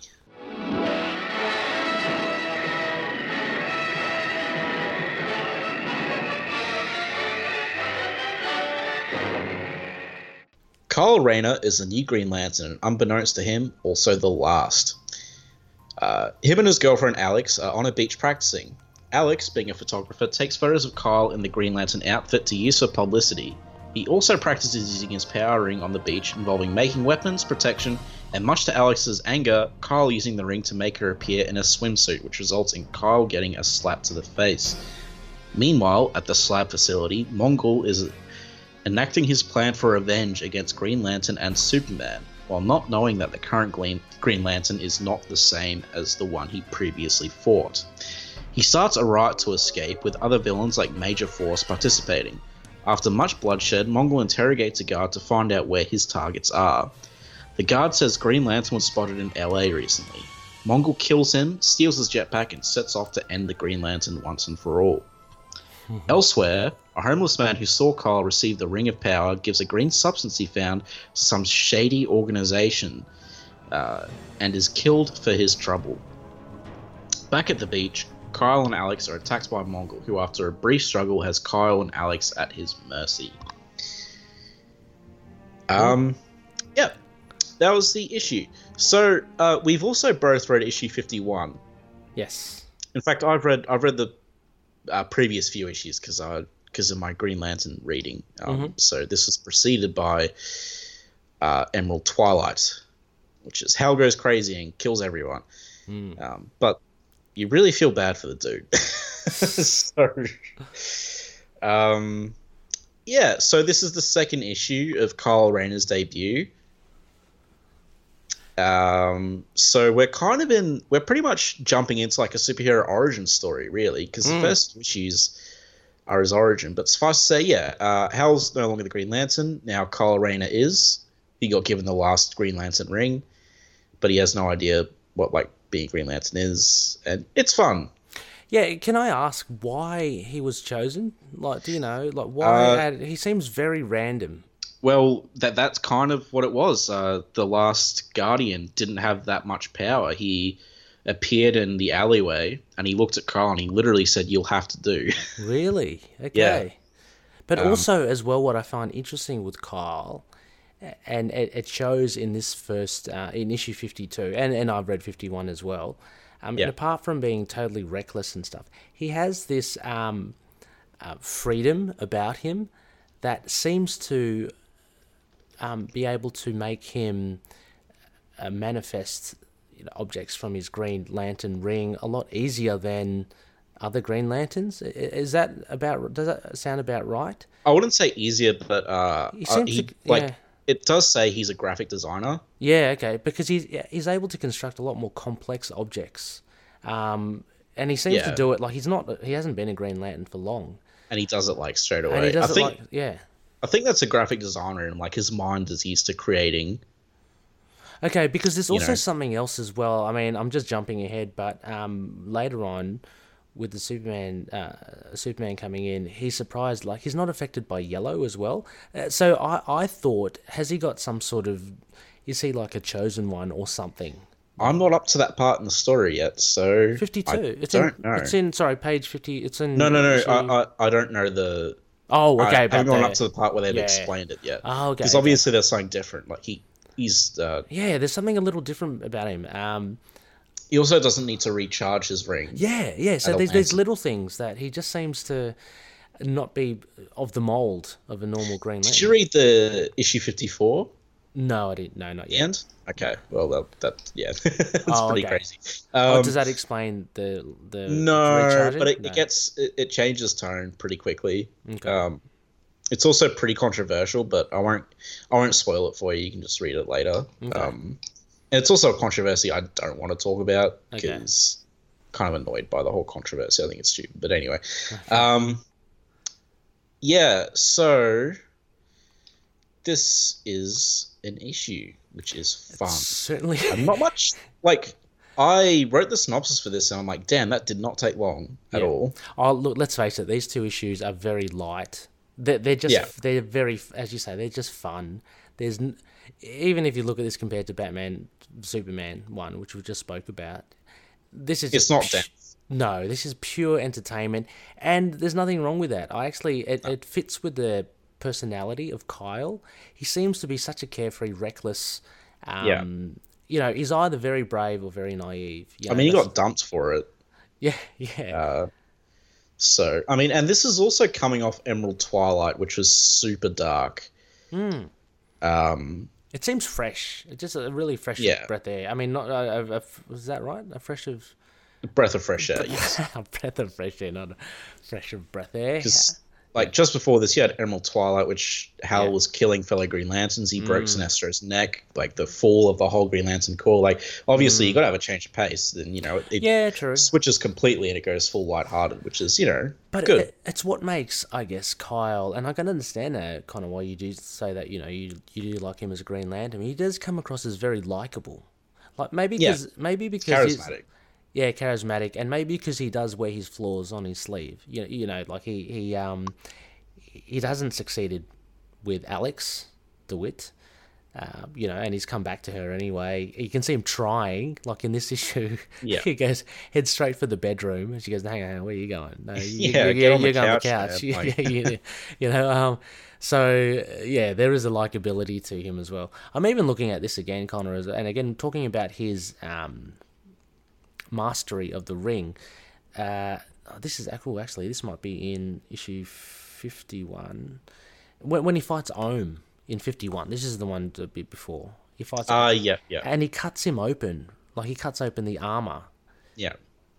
He does it with like a lot of precision. Yeah. And he hasn't been a Green Lantern for long, so there are a lot of things just pointing towards something a little bit. This guy's got a bit of an X factor about him because he's good. Yeah, I'm really looking forward to it because the whole thing. I was doing a read through of this run, but also simultaneously with the Superman run. Mm-hmm. But the problem is Superman run is like I read 4 Superman issues for 1 Green Lantern issue because there was 4 Superman titles. Oh, okay, yeah. And so I ended up taking a break because the Superman run was like kind of driving me nuts sometimes because a lot of it was just pretty mediocre. But I will be resuming this Green Lantern read through, and hopefully, I will find the answers to these questions because I'm really interested. Yeah, he seems pretty competent, and like he doesn't need to recharge the ring. He's immune to the effect of yellow. And I know Kyle's I don't want to say a fan favorite Green Lantern because every Green Lantern is a fan favorite Green Lantern. It's like especially Hal, John, and Kyle. Although Hal gets a lot of ribbing from people, but OG man, OG. He is, yeah. But so I'm just looking. Let's talk about our purple friend, shall we? Okay. Well, actually, no. Just before we get that, unless you had more thoughts to finish. Sorry. Just a couple of other little things. No, that's fine. It's just again, I'm just going through again, just fascinated by this character of Kyle Rayner. So again, he's flying, and he says, like Alex is saying, "Oh, geez, you're flying pretty well." And he's saying, "Oh, yeah, it must have come from the time when he imagined himself flying as a kid." All he has to do is think about it. So he seems to be just a natural at doing all this. Very imaginative. Yeah, and the fact that he can, whip up a projection of Alex, in basically his fantasy, which is his fantasy of her, and she is not impressed. She gets pretty angry. So again, it's pretty funny. I do like the humor in this. Just the cheekiness and a little bit of naivety. But so now we're up to Actually, I'll continue on your tangent. Sure. I love how the first thing he thinks of is like a sword and shield. Yeah, that was interesting. Like the sort of Saint George the Dragon sort of thing. I thought I don't know. I thought that was very endearing. It is actually because it's you can see where he's coming from because it's a very classic. I'm a knight in shining armor. Yeah. But yeah. He just makes a big gun. Yeah, that's so cool. Yeah. And see how complicated. Like he's made a gun that can actually fire. It's that's pretty cool. He's taken to it quick. And I guess I will talk about Green Lantern a bit because I suppose I really like Green Lantern. I haven't read heaps of Green Lantern. I think I've mentioned before, I'm working my way through like a Green Lantern collection, and every issue I read on that collection, I read a bunch of other issues as well. So I read like some Golden Age Green Lantern with Alan Scott, which didn't last, which wasn't good for that long, but it was a really cool idea, and I love the inspiration for the character, how they saw like a railway worker at night with like a Green Lantern, and it was all creepy, and then they made the hero the Green Lantern, and it's really interesting how it's like kind of magic based in the Golden Age, and then it goes full on cosmic straight away. Green Lantern is going to like Hal Jordan is going to different dimensions and stuff, and then there was the crossover between the two. I don't know. I really loved Green Lantern from what I've read so far. I love Hal Jordan a lot. I love all of them. They're all great. John Stewart annoyed me a bit because he was like it was okay. I think it was the writer, but I'm big on Green Lantern, and I bought a Neil Gaiman Green Lantern Superman crossover, which cool. I'm sure we'll cover at some point because I'm really interested. Apparently it confused and angered a lot of people because it was so weird. Sounds exactly like my thing. So and exactly like Gaiman as well. So they're like traveling through different dimensions or something, and I'm like, man, that's cool. You've got me. You sold me on that. I put Green Lantern in the same ilk as the Flash. I do find both of those characters very appealing. I don't know. They're just they're very distinct. Their power. I mean, if you like Cosmic Ray. Yeah, Green Lantern's so up your alley. I know. Yeah. Well, I'm not like a huge Cosmic fan, but like, I do appreciate. I do like the whole idea about Green Lantern, about the rings and stuff. Yeah. I wasn't too sold before about the whole Green Lantern core, but I guess that's the whole basis, of his powers and his purpose. I just liked it. I remember when I was young, just liking the fact that he had this ring that he can use his imagination to it's whatever such he wants. It's a really cool power set. Yeah, and as a youngster as well, it's very appealing. I must say I am very out of DC. I would be interested in the Green Lantern still. Just about getting into there and checking out the issues. He'll pop up in the future. If you're ever reading Death of Superman, then you will be going on to Emerald Twilight. So do you know currently what's happened to Hal Jordan currently? No, Grant Morrison's writing Green Lantern right now. Is that Hal Jordan? Yeah. Oh, okay. Yeah. And apparently it's good, right? Oh yeah, and apparently it's also gone off the rails, which sounds great. I might want to pick that one up. That's Liam Sharp on art as well, from memory. Yeah. Brilliant. And I've heard it will be confusing if you're not super familiar with Silver Age Green Lantern, but I have heard you can just read it anyway and still enjoy it. And the parts, if you don't know those characters, you can just be like, I'm sure that's a reference to something. It might be. But I've heard nothing but good things about that run. Yeah. And do you know what's happened to Kyle Rayner currently now as well? No, I don't know what the current status on Kyle is. Yeah. I know he was a White Lantern at some point. I'm not sure if he still is or not. I've got no idea what these colours. Because I'm kind of reading through Green Lantern history right now. Yeah. Obviously, I started with the Golden Age, so I'm not quite up to date. Is there a black and gold lantern? Black and gold. Yeah, Tigers. Oh gosh. There's Black Lanterns, but they're like zombie things. So, cool. That was the whole Blackest Night events. That sounds interesting. Actually, It's a lot to dip into in DC, isn't there? Jeff Johns did a real revival. He brought Hal Jordan back and did like a bunch of world building for Green Lantern and stuff. I don't know. Any Green Lantern fans, feel free to enlighten us because obviously we're pretty curious. So, if I add, this is boding well, isn't this kind of like I jumped on board Last Sons of Krypton to get a sense of Superman, to go on a journey. I'm now finding interest in the Spectre, Green Lantern, Shazam. I find pretty cool. Superman's a hell of a gateway drug. Yeah. But I've just got to go. I've actually just got to make the effort now to go and get this. Yeah. Well, I've got the Swamp Thing stuff, so I'm gonna check that out. Yeah. So Mongul. Always have to ruin the conversation. No, we love Mongul, of course. I mean, he's really not that like he's powerful. I mean, he takes out Kyle like straight away. That being said, Kyle's not exactly experienced, but yeah.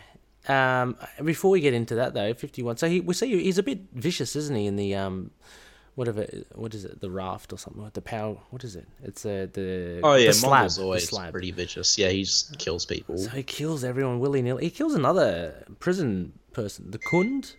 Yeah, he doesn't like the Khund, so he just kills that dude. Bloody hell, that's pretty dastardly. The Khund are jacks. Screw the Khund. Oh yeah. Intergalactic warmongers. Okay, well, but he kills. He kills a guy with the jetpack. Yeah, so he's a pretty mean bugger. Yeah, Mongul. But yeah, and then he fights. Let's jump into it. He fights Kyle. Kyle is not really a fight. He stomps on him, and he punches him. Kyle puts up a little bit. He's got a bit of the knight happening. He's put up a shield and. I don't know what that thing is. It's got like a lance or a sword. It doesn't. How come it breaks? Isn't it? How can Mongul break that energy thing? Well, because it's all about like the will. It's pretty hard to. But isn't Kyle almost? He's brimming with confidence and stuff. Yeah, but he's getting attacked by a giant. Like, I mean, it takes more will to stop a superpowered punch than it does a normal punch. You know. Okay. And this is not only a superpowered punch, it's a Mongul punch as well. Yeah. While Mongul's not as powerful as he was in Pre-Crisis, he's still powerful. Yeah. Yes. Yeah, true. And so, he doesn't do much. You're right. He doesn't do much rather than just, just he keeps on just whacking Kyle. Yeah. He hasn't got to the point where he threatens Alex yet. But, it pretty much ends with Alex over Kyle's beaten body and Mongul about to go in for the kill. Kyle looks like he's slowly getting up, but it doesn't look like it's going to be quick enough. Yeah, he's a bit. Yeah, his face thing is a bit weird. I find it's a cool look. I don't know how practicality wise. I don't know how it works. It seems to have flattened his nose. But, I think it's supposed to be like a disguise thing. Oh yeah, no, of course. But just it's a cool look. It's just I've never seen a mask like that before. That's all. Yeah, no, it's different. It's not just the very different. Yeah. Yeah. So I guess we'll rate this issue because I don't know, like the rest to talk about. It's like in the next issue, I guess. Sure. Yeah. Sure. So I'll give this 7 Green Lanterns out of 10 because it was just very fun to read. Yeah, I'd agree with you. I'll give it about a 7. Just working off what I gave Batman and Superman #1. It is fun. That is, I mean, you take away. It's not really gonna last in my memory. Other than, this is my introduction to Kyle Rayner. Yeah. Other than and Mongul, he's not really used that much here. Really, he's just a big oaf. No, he just pops up and like kicks him in the head. Yeah. And is Mongul is he well known amongst DC fans? I guess he would be, wouldn't he? Like, is this like, I guess what I'm saying is, did they use him to try and, is it just like a name drop? Well, it all turns into why Mongul's going after him, so we should probably get into that next issue. Okay. Yeah. Yeah. I was going to get into it the previous issue, but I feel like it would be more appropriate when Superman showed up to get into it, so. Right. Yeah, because Mongul's there for like a specific reason. Okay, I've read 53 and I'm just trying to find out. I'm just trying to remember why. But anyway, we can go through that. Yeah. All right. Shall I get into issue 53? Yep. Go ahead. All right. Well, with his life at the mercy of the relentless Mongul, Kyle Rayner, the new Green Lantern, is fortuitously saved from death by an intervening and very mullety Superman. With now both of them opposing the crazed Mongul, a colourful battle ensues, which includes Kyle manifesting various complex objects from his ring, such as gauntlets, guns, and lawnmowers, much to the surprise of Superman. The Man of Steel is unfamiliar with this new iteration of the Green Lantern, but nevertheless, he aids Kyle as Mongul retaliates again and again. Surprisingly, the colour yellow does not seem to hinder the Green Lantern in the slightest, and it's Kyle's unabashed confidence which finally defeats Mongul. Throwing all caution to the wind, Kyle manifests a speeding train to run into Mongul and render him unconscious. Superman thanks Kyle and flies away with Mongul, taking him to an incarceration far, far away. Meanwhile, a shady figure by the name of Mr. Deacon cuts deals with another mysterious figure as they discuss the matter of an unknown green alloy, possibly extraterrestrial in nature. The colourful foe is Major Force, and all leads point towards Kyle's girlfriend Alex DeWitt. It appears Major Force is now after the green ring, and he'll remove any appendage necessary to get it. So yeah. Yep. I'll just say, actually, if you want to get into Green Lantern, I mean, I would suggest just continue to read Kyle's run. Cause yeah, I've got it. You've read the start of it, so... Yeah, I've got this trade. I might as well just read through it. Yeah. So the whole thing, Mongul's going after Green Lantern because he's after Hal Jordan. Because Hal Jordan beat him up. Yeah, he did. Yeah, he did. Yeah, you're right. Because Mongul blew up Hal Jordan's home city. So, yes. This is all stuff that happens in Reign of the Superman. Right. So the final part of Death of Superman, because Mongul's in that quite a bit, and Hal Jordan ends up featuring in it as well. And Hal Jordan actually defeats Mongul one-on-one, which does show that Mongul is depowered from his previous version. Hal's no pushover, though. But yeah, that's right. And Superman makes a quip here, or comment to Kyle that I don't think Mongul realizes you're not the Green Lantern, you know. Yeah, and I think it's like, Mongul. I don't think Mongul cares. So yeah, okay, yeah. There was. If Mongul went after Hal right now, Hal would turn him into paste, because Hal at this point is very. Well, Hal's got he walked into like the energy core battery or whatever, and he has like super Green super Lantern. steroid Green Lantern powers. Oh wow, So, cool. Yeah, he's currently running around being villainous in space somewhere. He becomes a villain. Oh, it's Fall from Grace, Emerald Twilight. Yeah, he full on becomes a villain. Really good story. Okay, I should read it. Yeah. You have it in the trade, but I would probably read. I'll read it after whenever you read Reign of the Supermen. Okay. Because that's where it all starts. Oh, okay. I got more breadcrumbs. I can probably get the Reign of Superman. I could read through that. Yeah, Death and Return of Superman. It's pretty easy to come by. Mm-hmm. So, yeah, Death of Superman, World Without Superman, then Reign of the Superman. Yeah. Yes, so...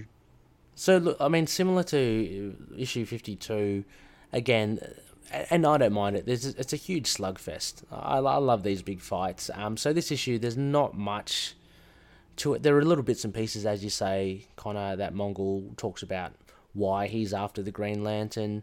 The main star of this issue, let's face it, is the mullet of Superman.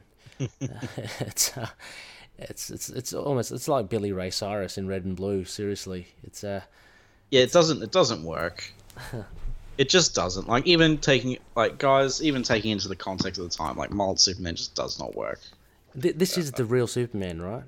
Yes. Okay. He's just having a bad hair day. Excellent. Yeah, when he comes back, he has a mullet and he just keeps it for a while. So why not? Jeez. Yeah, I guess they want to. I don't know. In the 90s, man, make everything new and interesting. Man, it's terrible. But the whole issue is just a punch up, really. It is a punch up, and it's a bit of fun. Yeah. Did you enjoy it? Do you like a lot of these extended fight scenes? I enjoyed it, but I feel like, comics were cheaper back then. Mm. Oh yes. Yes. If I paid full price for this comic today, if it came out today, I would be disappointed because it would not take me long to read. But considering the prices back then, Yeah, I can see that. I can back that as well. I'd say Mongul's just not threatening to me though. He isn't. He just punchy. Because we've seen a much more powerful Mongul for one, and number two, he just Superman could easily take him by himself here. Kyle doesn't really need to be there for Superman to take him out. And I'm surprised it's taken Superman this long to actually. Well, that's what surprised me as well, because this Mongul's been defeated by a Superman that's not been at full capacity. Quite a bit far away. He's been defeated by Hal Jordan as well. Yeah. That was a bit of a slugfest, though. It was a cool fight. Yeah. I think though, I'm just trying to work this out. This issue, obviously, a bit of a fight. Have Superman in there. The main thrust for this is to showcase Kyle as Green Lantern, isn't it? I mean, just to show him and all these different constructs, because you get, I like these things. You get a lawnmower, you get a motorbike at the beginning. You get he's doing all this sorts of stuff, and so you really do see him in his element. It's when new Marvel characters pop up, Spider-Man will always show up at some point. Because he's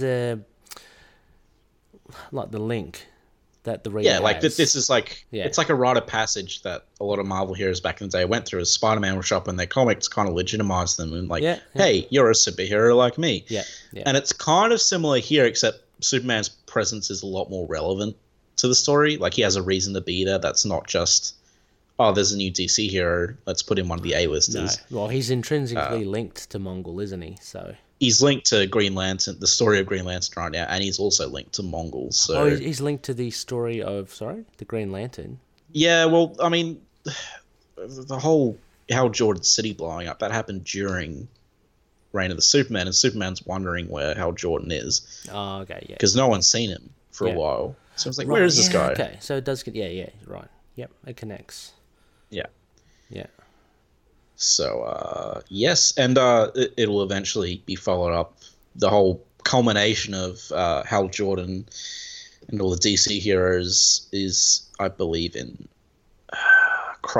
Zero Hour, Crisis in Time, I think, and that's what I'm kind of reading up to right now with Superman and Green Lantern. So I thought that's a really good story. Okay.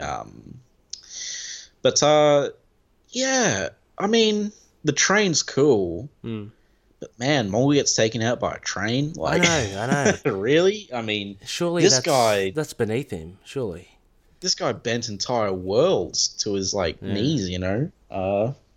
And if he's sustaining punches from Superman, I'm sure being hit by a train is at least just akin to that. You know, it's how is that any more than getting hit by Superman? This whole era of Mongul is disappointing. Yeah. I don't like it. I don't like what they did with him. They turned him into a wimp, to be honest. Petition.org. We should start something. Save Mongul. Change. What is it? Change petition or something? Oh, whatever. Change.org. Change.org. Let's do it. And in addition to that, at least his introduction in Post Crisis was good. It happens in Superman Exile. That was a good introduction. Yeah. But in this, he's just I mean, they're fighting on a beach, a sunny beach. You know what I mean? The setting is even. You know, it's not they're not fighting in space. They're not fighting in the Fortress of Solitude. They're not fighting in some war machine. They're just fighting on a beach in LA. They're just kicking the crap out of him. Conveniently, they're the only ones there.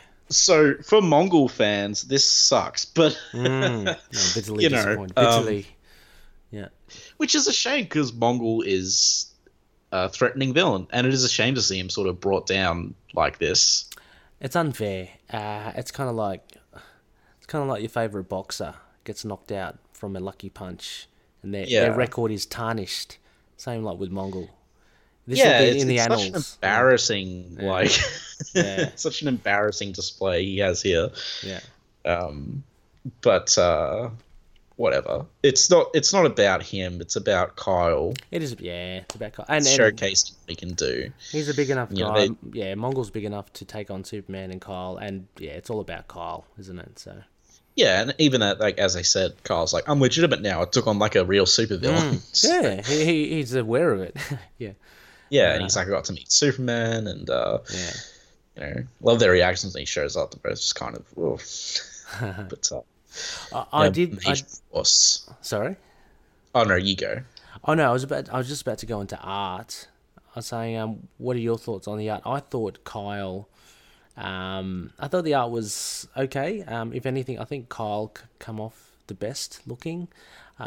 Mainly because he does. I think he's got the darker uniform, and I don't know, it just the artist seems to really gravitate towards it. Superman, unfortunately, and maybe it's because of the mullet, just doesn't look that good in a lot of these shots. I think it's the mullet, man, because this is house style Superman at the time, right? Yeah, it's got to be the mullet and the extra neck. There's some bits where he's got a huge forehead. Other bits look like he's got a really long neck. It's the perks of being resurrected, I guess. You're constantly shifting. I don't know. Yeah. Well, this issue just had the one penciler. The previous had three. But that's weird because the previous issue felt a lot more consistent art-wise for me. Oh, really? Okay. Actually, I didn't realise there were three, but I did pick up that there was an inconsistency last issue. But that obviously explains it. Okay. Yeah, I didn't realise. I wasn't really looking, though, so... Oh, question also here, Connor. Okay, as Superman flies away with Mongul, the unconscious Mongul, Big Oaf. Yeah, absolutely humiliated. Bloody idiot. He gets flown away. There's an next panel there. What is that reference to? Is that like a little robot or something? I think that's going to be Mongul's prison. Oh, okay. It looks so small. Looks tiny. I think it's a huge room. Yeah, okay. Because it didn't look small to me. I got the impression that it was like a big thing that was going to hold Mongul. Okay, I thought it was I had no idea what it was. I thought it was something to do with what that box text was. There won't be any chance of getting... Yeah, okay. I thought it was like a little robot, a little sentry. Like a little Dexter robot. Okay. No, I don't think it's that. No, your explanation makes 100% sense. Also, we need to talk about... I forgot about this last issue. Mongul has to steal a jetpack, really? The dude just can't fly on his own or jump or something? He has to steal a human jetpack? It looks so... Can he fly? Yeah. No, obviously he can't, and it's at least have him jump or something, because him with his comically small jetpack flying around, it's just come on, this is humiliating for Mongul. These two stories, he does not come off good. He doesn't. Other than I do appreciate the artist depicting him at that particular scale that he has. Nice big, oafish oaf that he is. But yeah, everything else is just a bit of a disappointment. How do you go from the Black Mercy to this? The Titanic battle in the Fortress of Solitude that shook the world, and then you have this embarrassing display where he gets knocked out on a beach like it's a stage in Tekken or something. By a fake train. Yeah. Yeah. It's terrible. I really do hope Mongol does pick up his game in the future. After, 1994? 94 onwards? I think so, yeah. I'm hoping he does. I hope so too. I have no idea, to be quite honest. I haven't seen much Mongol. He popped up in the Bendis run. Oh, okay. I think you read that. It was only for like one issue. He just went to fight Mongol. That was it. The Bendis run? Yeah. Oh, okay. You mean the current Bendis run? Yeah. Mongol popped up in Superman's like, I need something to punch, and then he sees Mongol trashing his fortress, and he's like, perfect, and they have a punch out. Oh, he needs a win. Mongol needs a win. He needs, as I said, like, Mongol's underrated because whenever he's there, there'll be a good punch up. You bring him back to his glory days. I know, give him more than just his fists. He's more to it than that. He had Superman's friends in a little bubble. Yeah. He had a floating head. It was this weird space alien with space technology and stuff. And there's weird. What was the name of the plant he gave Superman? He follows Christmas traditions, and he's still. He was also like sadistic. Like he didn't just punch; he gave Superman that plant to make him relive. Like, exactly. Not just a big gorilla. Anyway, it's a big purple grapefruit thing. But I mean, look, what came out of this was we get a good, around this time. I'm saying 94. Get a good character. Get a new character of Kyle Rayner. Yeah. Fresh take on the Green Lantern. Yeah. Yeah. Who's popular to this day. And it's also a new take as well. So, also fun fact: Superman the animated series had one episode. Ooh. Which featured the Green Lantern, and it was a Kyle Rayner origin story. Ooh. Have you seen it? Was it similar to this origin that we've just read? No. Okay. But he was still an artist. Okay, yeah. Well, no, he's a graphic designer in this, isn't he? Well, he was an artist. Yeah. Or maybe... No, he's a freelance artist. Yeah, he was doing... Same thing. Yeah. Yeah, he was doing cards and stuff, yeah. Yeah, same thing in the animated series, and they team up. And... It's a fun little episode. Cool. There's also an episode with the Flash, just one episode, but it's interesting that it's Kyle and not anyone else. But John Stewart, yeah, because in the Justice League cartoon, it was John Stewart, and that's like a sequel to the Superman series. So as John Stewart, is he the guy with the bowl cut? No, he's the black guy. Okay, who's the guy with the really? That's big Guy arse? Gardner. Oh, Guy Gardner. He's Do people like him? He's meant to be a bit of a douche. He's pretty popular. Yeah, okay. But a lot of people hate him. Yeah. I don't like him. I think he's a jerk. Yeah. Okay. I'm not big on Guy Gardner, but he is very popular, especially among the more like Punisher crowds or extreme crowds, really? I guess. Okay. Does he take it to the streets? Because he was extreme, man, in the 90s. He was like, yeah, man. Oh, was he created in the 90s, like Kyle? No, but he was revamped in like the 80s to be a jerk, because he was kind of normal before that. But then he got revamped to be, to be fair, he didn't really have a personality before that. Yeah, how do we make him interesting? Let's make him a jerk. Yeah. But like he has his moments though. I read Cursed Comics Cavalcade, which is like the DC horror special that came out last year. Ooh. It's October's coming up. There'll be another one coming out soon. That's exciting. We can do another Halloween special. Yeah, no, that'd be good. And the Green Lantern story in that horror anthology was Guy Gardner. Okay. And he was pretty cool on that. So cool. Yeah. And the Superman story was actually about sleep paralysis, which I didn't expect, but yeah. Relevant to some people today. Yeah, no, that would be terrifying to have sleep paralysis. Yeah, absolutely.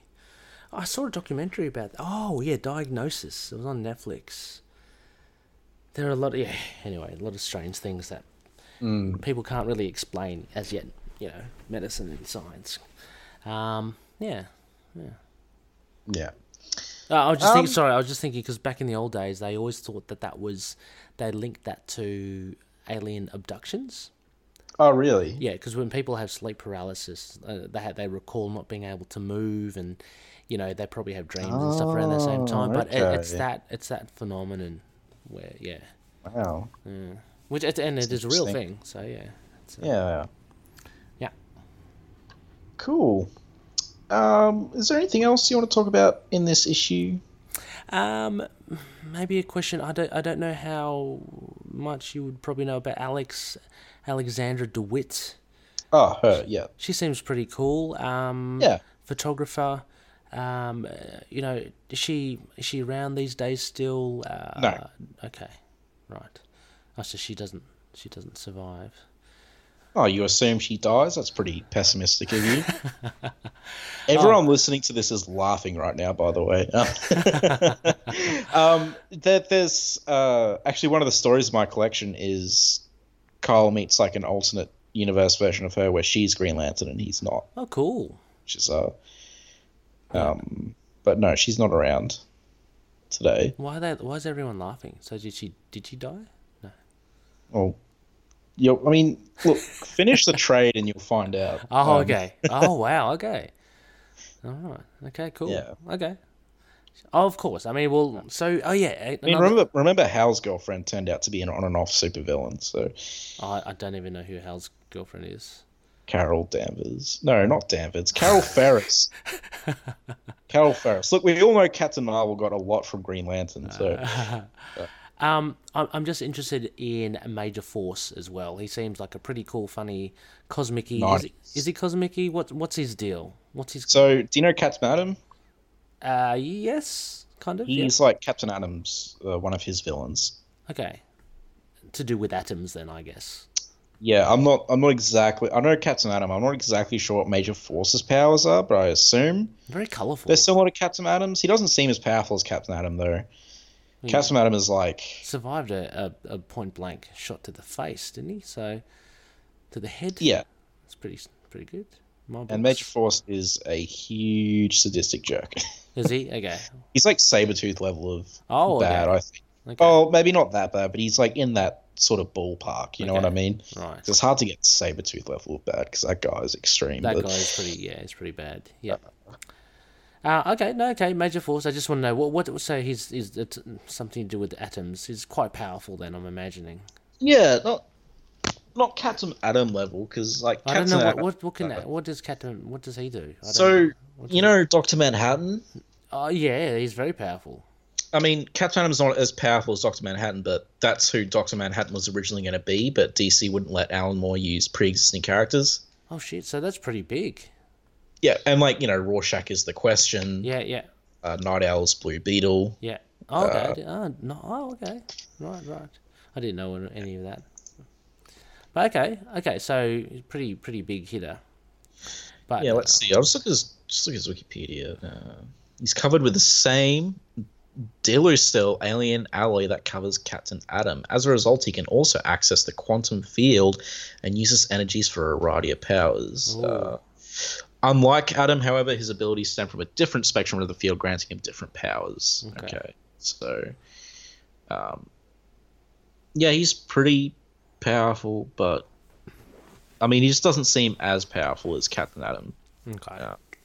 But maybe he is. I mean, I'm not an expert on this guy, but he has popped up like a fair few times and stuff I've read. He looks a bit goofy, I must say. He's a bit goofy looking. Even for the 90s, it's pretty goofy looking. Oh, I wouldn't know about that. The 90s got pretty goofy. I mean, I guess it's quite garish to be that colourful. The 90s was all about muted colours, about, gritty, trying to bring it down to, grassroots or, street level. Pouches. Yeah, pouches, ponytails, trench coats. All those are your trifectas. Butter of guns. That's it. Yeah, so to have someone in what is that, crimson, pink, and yellow, pretty. I mean, everyone's pretty. I guess Kyle's outfit. No, that's pretty cool. It's again, it's like black. It's white, not even and green. muted though, because it's not muted, but it's all Green Lantern outfits had black on them. So yeah. Oh, okay. Oh, he's not new. You mean? Yeah. No. But nice kind of. I like his kind of gauntlets and his mask. Makes it look, yeah. Oh, he's cool. After I finish my reread of Morrison's Action Comics, I'll be continuing this run. I'm thinking I should start reading the Morrison's current Green Lantern. That'll be pretty cool. I'll finish the rest of this Kyle Rayner. I got Volume 1. Yeah. What issue does it end? Let me have a look. Go. Oh, there's a kind of Silver Surfer looking guy. This looks crazy. A lot of craziness. There's a big, he looks like Silver Surfer. That's awesome. Hang on, I've got to go backwards here. It finishes on The New Titans, number 117, by Marv Wolferman. What Green Lantern issue does it finish on? Oh, okay. I have to go back. I've got a digital copy, so I've just got to flick through. So you'll have Alan Scott showing up, I'm pretty sure, which is the Golden Age Green Lantern. Okay, sorry, that's another New Titans. Who was turning up, did you say? Alan Scott? Yeah, Golden Age Green Lantern, who has a... there was one before Hal. 57 is the last one. Okay. Yeah. So it collects a decent chunk. 48 to 57 plus 2 New Titans issues, so... Yeah, that's pretty. Yeah, the whole thing with Alan Scott was kind of confusing because he's still the Golden Age Green Lantern. Like, he was around in the 40s in this continuity, but he got trapped in some sort of time thing, right. And now he's running around in the present day. Oh. But he got trapped in a time thing with the rest of the original Justice Society of America. With Sandman, all that stuff. Yeah, you'll find out. Lots of crazy things. Cool issue though. Cool issue. Very fun. I mean, apart from what we just said about Mongul and stuff, it was still enjoyable. I mean, we are Mongul fans. Sorry. How many unconscious Mongols do we give it? How many freaking I would give it. I enjoy it. It's pretty much the same middle of the road as not middle of the road, but the same as the previous one. I'd say about 7, maybe 6.5. I'd say. I do love the action scenes and stuff, but it was all just action, wasn't it? And Mongul not really putting up a fight. But it was good to see all these new things from Kyle Rayner. So it was still an exciting issue. Yeah, 6.5. Same for you, 6.5. Sorry. I completely agree with everything you just said. So excellent. Yeah. So you produced a bit of green yourself there, Connor. Yes. A green there, a bit of a green, yeah. Yeah. You manifest prying into my private life while we're on air. You manifested some green complex objects yourself. Yes. Okay, 6.5 from you as well. Yep. Yeah. Okay. Yeah. That's it was good. Yeah. Excellent. A big thank you again to Phil Me and Perich. Shout out to you, my good sir, from Capes and Lunatics. They were good reads. And nothing to take away from what you recommended last time with one of your favourite characters, Nightwing. But yeah, Connor, I think we spoke off air. I think I enjoyed these two more so than the other ones prior. Yeah, I'd say these are the best ones so far. Yeah. I can't remember when the other ones were written, but maybe because we're getting into around the mid-90s now. Things are kind of... I think the Nightwing ones were written later. Later? Okay. I think so, judging by the art style of the Nightwing ones. The Batman Superman one was before this. Quite a bit before this. Well, by quite a bit, I mean 2 years, but it feels like quite a bit because of the amount of bloody issues Superman has. So Yeah. Well, I mean, there you go. So the other one was when I guess the 90s started to spiral. No, but these are very enjoyable. Thank you, Phil. Actually looking forward to hearing your thoughts on it as well, Phil. So I might hit you up. Yeah, no, feel free to send us feedback for these issues that you chose. And if you read Batman, Superman 1, feel free to send feedback for that too. Yes. Batman Who Laughs, that was dastardly. Look, I might as well give a shout out as well. No, because they actually reviewed Batman, Superman 1 with Tyler. It was Before the Bat, which is a Capes and Lunatics Sidekicks show. Right. And that's where I remember now. Yeah, and I sent some feedback in there as well. Cool. So same mark, 7.5. But yeah, they enjoyed it. I think they very much enjoyed it as well. Yeah. It's an enjoyable issue.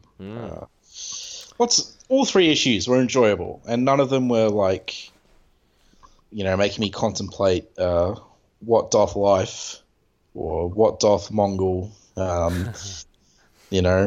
what doth Frank Miller have planned next. So I guess what? So next time will be, if Year 1 3 doesn't come out first, which I'm pretty sure it won't.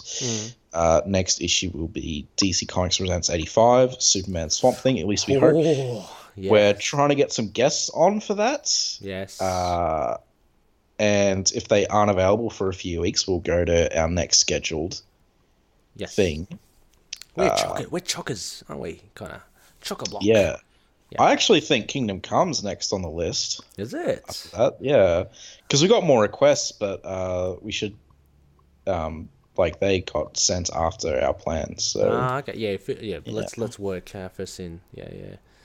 First come, first serve. Oh, Kingdom Come next, eh? Well, I better get to... I've got a copy. Better get to reading it, huh? Yeah. But Swamp Thing next, unless...